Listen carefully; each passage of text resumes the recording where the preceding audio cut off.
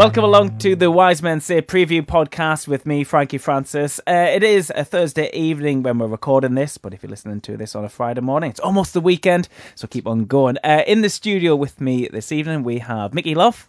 Hiya. And we also have Craig Clark. Hello. It's been a little while since I've done this. The last time the preview podcast was done by Manx. They did a pretty good job, though, to be fair. Yeah, no, I mean, not as good as like us. What we call the Magcast. Exactly. It's recorded on Tyneside. The pros. But very much with Wearside in its heart. Say no more. Yeah. Tonight we're going to be looking back at last night, I guess, a historic win once again in the League Cup for Sunderland. Would you go along with that? It is historic. Weirdly, actually, like, it is. Yeah. How many times have we beaten a top flight club as a third division side before this season? Well, we never used to beat them as a top flight side, so... Well, very good point. But, like, it is kind of, like, historic. And it's historic for the fact we actually kept a clean sheet. It's unique more than anything because, bit of a boring stat, but before this season, obviously, we'd only been in the third division once in our entire history. So, obviously, we've never played anyone who's 2 leagues higher than us in the cup competition. Yeah. Because we got dumped out of the cup, I think, in the first round of both competitions when we were in the third division, like, for the first time. No, I think we got to the second round of the FA Cup. I'm sure, one of them won one of the games. Hey, I'm still doing the menu here anyway. Keep quiet. We'll also be discussing the squad in general. There's a couple of debuts last night as well. A couple caught the eye. There's polls everywhere about the goalkeeper as well. First clean sheet of the season goes to our second goalkeeper. We'll speak about that. A great goal from Max Power as well. Of course, we'll be looking ahead towards the Saturday's fixture at the Stade Millite against MK Dons. Right, looking back on with last night's game. Starting lineup featured a couple of new faces, especially at the back, Mickey. I don't know if were you one of the fans that were there? I wasn't. No, I had to rely on, shall we say, Radio Newcastle commentary. Shall we say, and always does a good job, Nick and Gary. They painted the pictures for myself as well. So without seeing it, obviously you've seen the goals back though. What a goal from Max Power! But those debuts at the back seem to have made a good impression, Mickey. Yeah, I mean, obviously I can't judge too much. I've only seen like the 10-minute highlights of Sheffield United put on YouTube earlier, so I can't comment to a great extent. But when you listen to a game on the radio, you can still get a decent feel for how things are going in terms of pressure. And it's horrible because every time there's a raised voice, you think you're going to concede. And there's a lot of raised voices on Radio Newcastle. But last night I was listening to the game. Even the last 10 minutes, I wasn't particularly like worried or like anxious, maybe because the game didn't have a huge amount riding on it in terms of our overall season. But yeah. I think they were solid. I mean, Lynch seems to have got like almost rave reviews from people who were down there, said he was really solid. And when you look at him physically, he's certainly got the tools to be a good player. And De Bock, if he's very much a defender first, it gives us a different option to Hume. So hopefully they can interchange well over the season. And you'll see Hume playing games like AFC Wimbledon when we're at home and we're on the front foot and we need to get like forward and overlap, and then we can play De Bock when we're playing against the better teams, such as we saw. Obviously, Bolton aren't a better team, you know what I'm saying? Well, that's the thing, isn't it? It's interesting you say that, and it is the natural inclination that's how you would feel. I think it's less about the quality or calibre of the opposition and more about just taking the pressure off Hume a little bit. Just he doesn't feel like he's the only one who can play there. Yeah. It might just let him relax a little bit and get more into his own game. I mean, he has a couple of times this season looked absolutely brilliant. He doesn't seem to have a middle ground.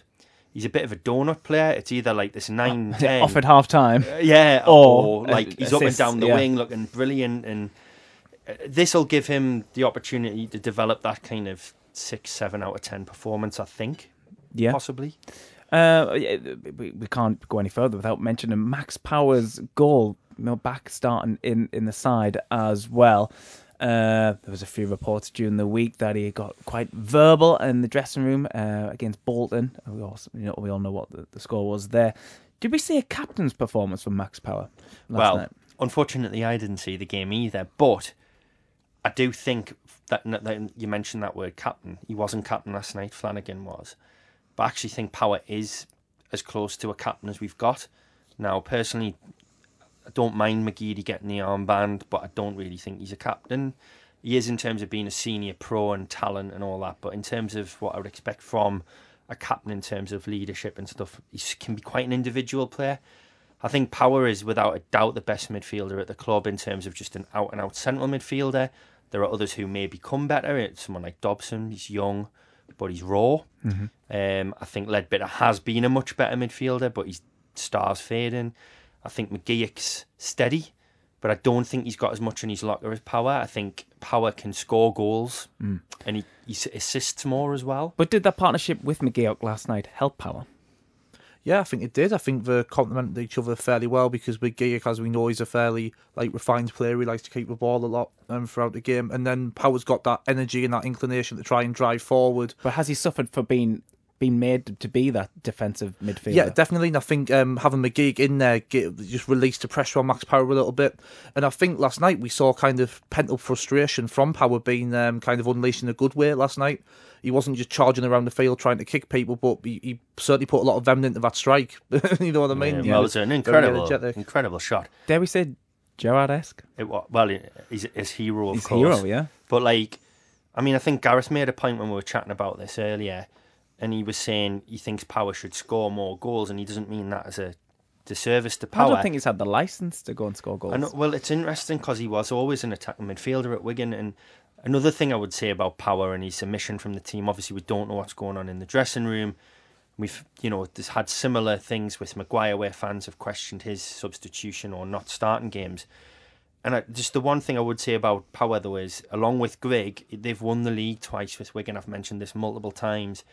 That tells me he's got the pedigree to get us out of this division. It's an easy thing to say when something comes off like that, but after the game, both Ross and Power made the point that they've been working and training a lot on trying to get Power into those positions to have them shots, because they felt he was kind of limiting himself and playing a little bit within himself as a result of how deep he's been playing. So hopefully if that's something they've been working on the training ground, we can see him playing in that more advanced role and trying to get the ball to him on the edge of a penalty area in that scenario. I think of all the midfielders we've got, he is the one who will be the most involved in a game in a positive way. Mm-hmm. Now that isn't a slight on the other midfielders. I just feel like he gets the ball and he looks up. Now he isn't quick and he can't really dribble with it that well. But the minute he gets it, he's looking up, he's looking forward, he's trying to find something, he's trying to make something happen. Now, if you've got someone like McGeouch alongside him who can kind of clean up and maybe just give him the ball almost, like nice and simple, that could dovetail. It will lack a little bit of pace, though, but I don't really think anyone other than Dobson's got pace. And from what I've seen of Dobson so far, I think he can spray the ball about, but he goes missing for long, long periods. And it's a lot of weight on his shoulders to come from Walsall, who were relegated last season, to basically saying, we want you to run the midfield and get this team promoted. I think you've got to bring him in gradually. Yeah, we saw the Luke O'Nien, didn't he? He laid off the ball. He did quite well to win. He kind of won it, didn't he? And laid it off really, really quickly. He ends up playing all over the shop. Does his role further up the pitch, is that still up for grabs, Mickey, for you? It should be. It's just a little bit confusing. I don't want to have a pop at Jack Ross after we had a really good win last night, but Ross said a few weeks ago at the Red and White Army AGM, he said Luke O'Nien is a right back. Luton tried to sign him and other championship clubs as a right back. And then since then we've seen him play in 3 different positions. So as I say, it's a little bit out of necessity as well. Maybe, but I do feel a little bit sorry for Luke O'Nien because he's not. It's great that we've got a utility man like that, but he can't play his best football when he doesn't really know from one week to the next where he's going to be playing. I must admit as well, I'm an advocate of giving him a go in some ways in that kind of slightly more advanced position because he's got legs, he can get around, he's quite physical as well. But when he played there against Rotherham, I thought after the first 10 or 15 minutes he was a bit of a danger in the sense, not in a good way, in the sense that his tackling technique's not great. He doesn't seem to know when to lay off when he's pressing. No. Like, you just run into people a lot, and he was a bit headless chickeny. Does that not come from playing all over the shop, though? Well, yeah, I mean, I agree with Mickey. I don't think it benefited him being moved from right back to that position to left back to God knows where else next.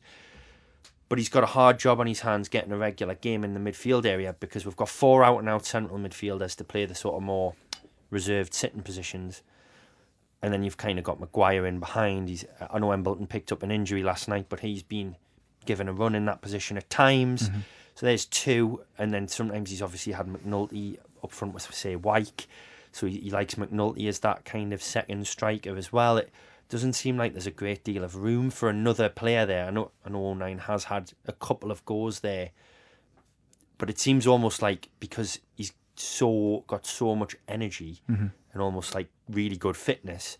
He's one of the ones he can afford to play every single game. So it's like, right, I want to give McLaughlin a run at right back. I want to give him a rest so O'Nien can go in. You know what I mean? It's not like he's testing him there, but he's also just making use of the fact that he can play anyway, if that makes sense. Yeah. Rather than any long-term design.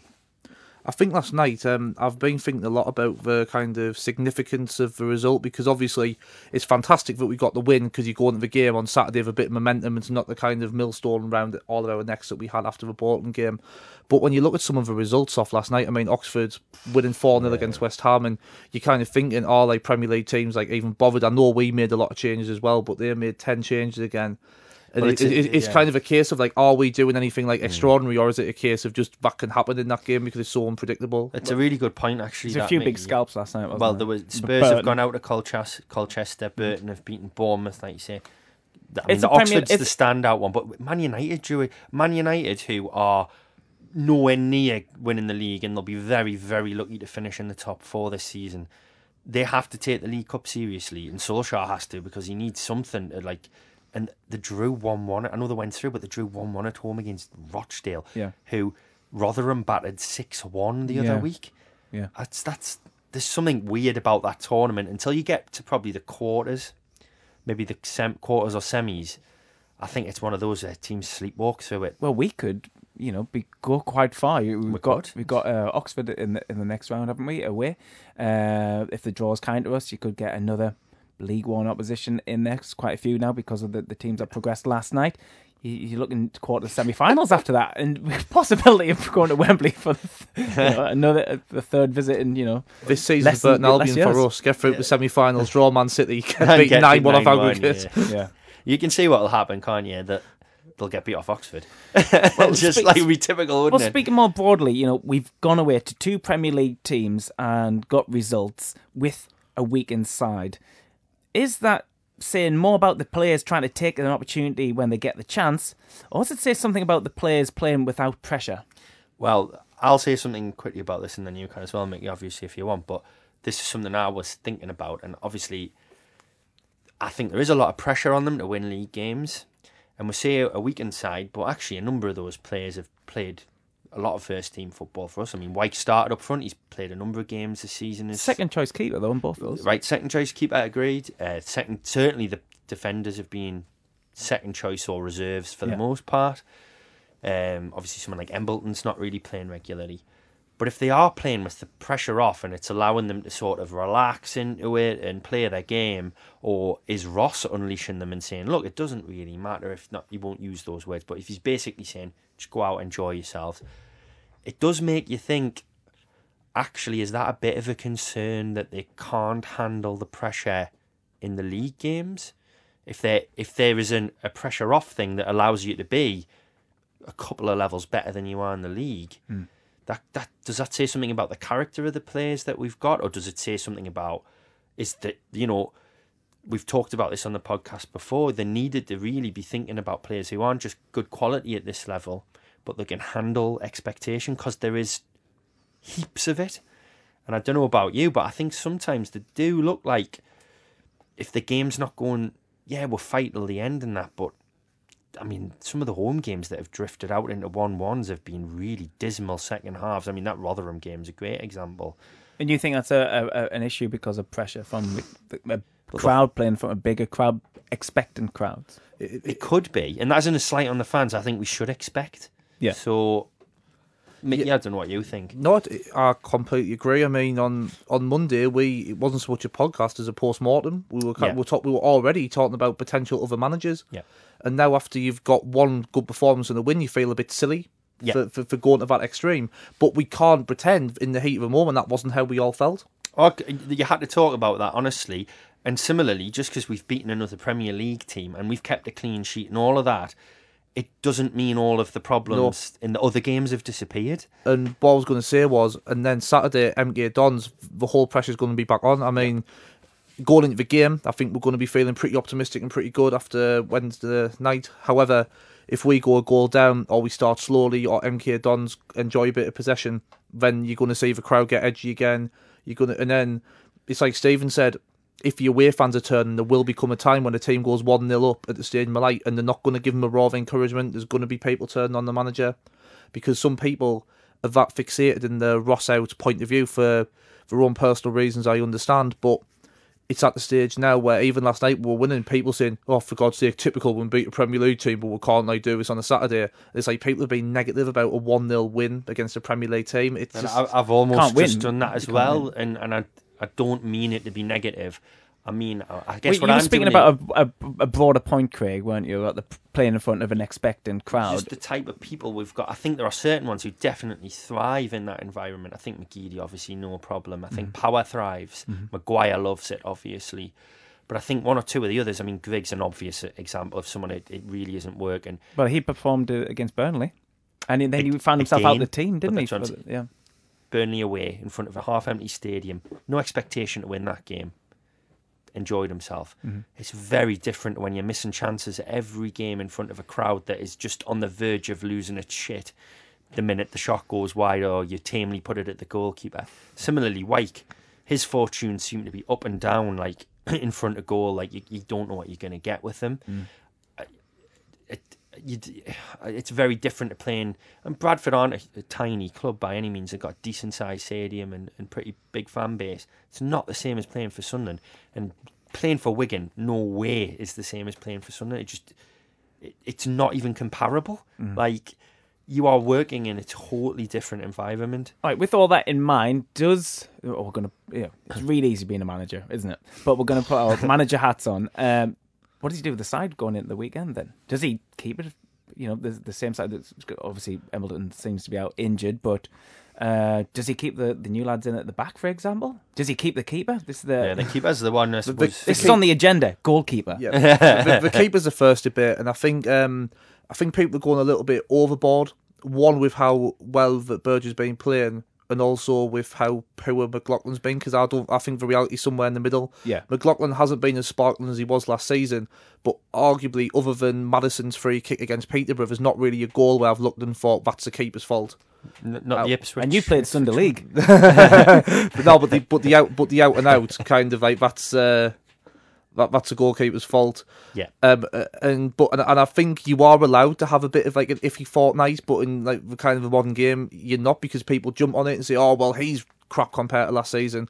When actually, I think he's just built up so much like goodwill and everything off the back of last season. You've got to stick with him and show a little bit of faith. Yeah, if you've got a cup final tomorrow, you start McLaughlin. Of course. Of course you do, yeah. It's really encouraging how Burge has performed, though, but that's the point of having a good number two, is that he can come into games and it's seamless and you don't notice a noticeable difference. That's the whole purpose of having a good number two. And I was thinking in that, because all the games that got postponed last season, that if McLaughlin will inevitably get called up again, we haven't got the problem. Exactly. We play the games. That was in the thinking, wasn't it, of that recruitment? Definitely. Positive recruitment. Well, hey. But no, he made particularly one outstanding save last night, Burge, early on, that one where he didn't tip around the post as such, but it was a ball into a body of players, like cross-come shot, and he gets ahead of the centre-forward and manages to save and get good distance on it. So that was really impressive. In the Burnley game, he made some good saves. But the Burnley game, I feel as though he didn't command his area particularly well. Well, he's got a reputation for not being able to do that. And it's very...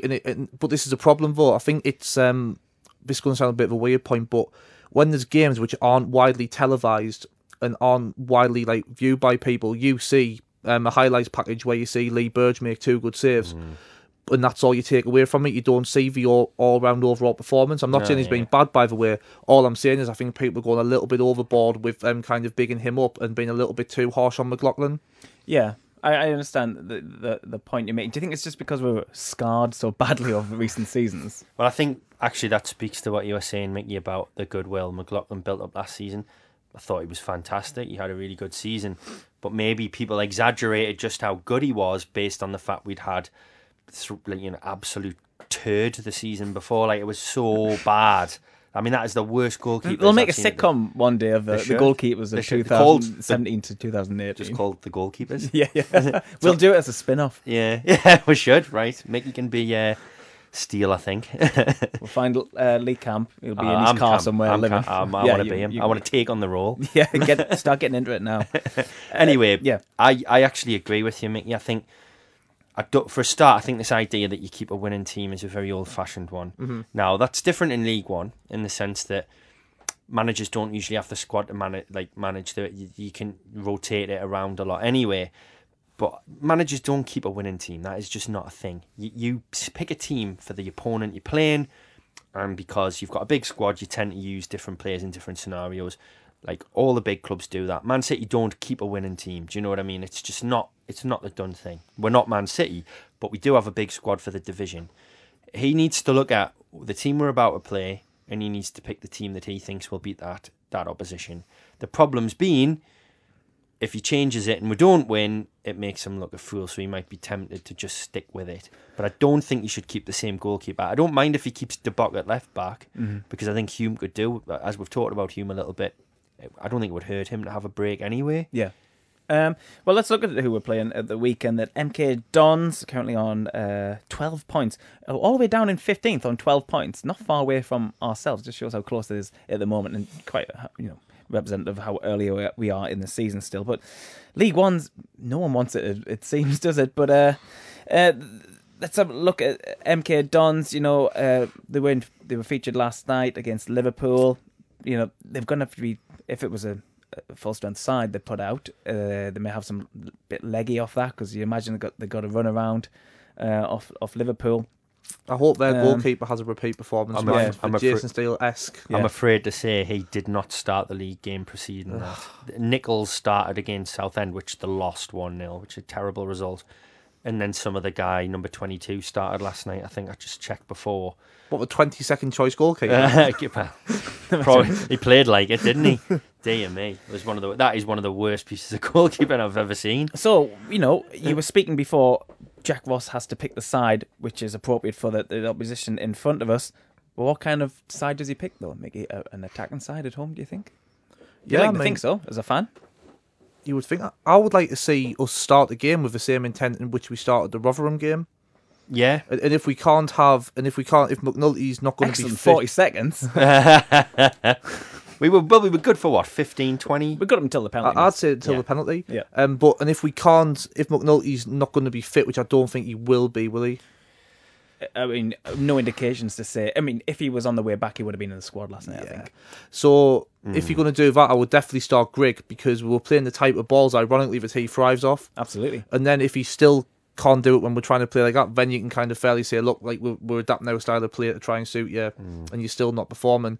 But I think we definitely need to give him that opportunity. I certainly wouldn't like to see Wyke start if we're going to play with a similar intent to what we did against Rotherham. You can't press from the front with Wyke there. You can't. He's not going to get on the shoulder and run behind. I mean, I do wonder whether with McNulty we're going to have a bit of one of those. He looks like someone who could do something. He's got a bit about him, but he just seems to be injured quite a lot already, doesn't he? Which is a bit of a concern. I don't know what his overall career has been like. I think it's the same injury, isn't it? His hamstring, isn't it? Maybe just needs more rest. Yeah, maybe they've rushed him back because of the dire need to win games. It's the schedule in League One, though. Well, then, but Tuesday, Saturday, Wednesday, Saturday, whatever. We've got 3 strikers, 4 if you include Maguire, who is effectively playing as the second striker. And you've got O'Nien, who's sort of played up there as well now as this attacking midfielder. Do you need to be rushing McNulty back when you've got... You've got loose cannons like Benji Kimpioka as well. Well, not yet seen this season, of course, in the... Unleash him, I say. Well, based on the Let him out. The under-23s are so bad and he's part of it, I'm wondering whether he maybe needs a loan move first. Well, maybe. We'll see what happens. Personally, I would, despite what we've just said about kind of Power and McGeoch, just looking at the opposition now, I'd be tempted to start Power and Dobson, to be honest, in midfield, because we need to be on the front foot, and I think Dobson, you've got Power can basically be the fulcrum, and then you can unleash Dobson as the kind of he can pick up the pieces and get forward and drive with the ball. And then if you get into a nice healthy, like say 2-0 lead, you've got McGeoch to come in. I also don't trust McGeoch to play 2 games in a week, because the Rotherham game he was holding. I think it was Richard was saying, and he was right. There were various parts of the game he was holding different parts of his body, looking like he was injured again, and he's injured so regularly. Yeah, you almost have to keep him wrapped up, don't you? Yeah. Like, I just think Power and Dobson could give you something in there. I don't know what you think, Mickey, but I'd quite like to see that partnership.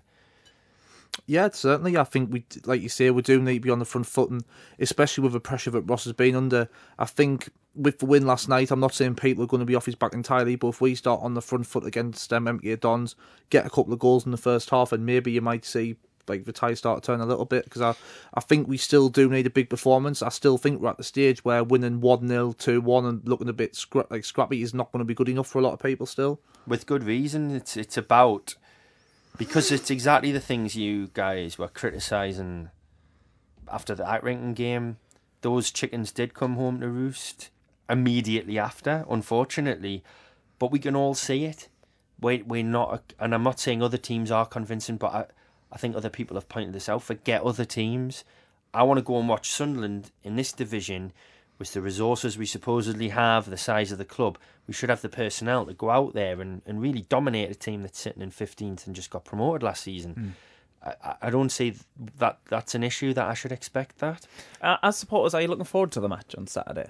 Or do you think are we in this kind of weird no man's land because of the ownership issue? There's obviously issues around the manager. I think it's fair to say I think performances have affected the reaction from the crowd towards him.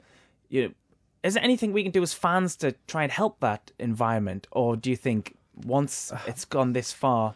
In an ideal world, I would absolutely love it if you just had full on like 90 minutes of fanatical like vocal backing, but that reality is that does not happen. It doesn't happen anywhere unless you have a control. Unless you have Buckman Juniors maybe. Unless you have like a controlled ultras group where someone stands with a megaphone at the front conducting you for 90 minutes. I'm not doing that. I do a lot of things on match day.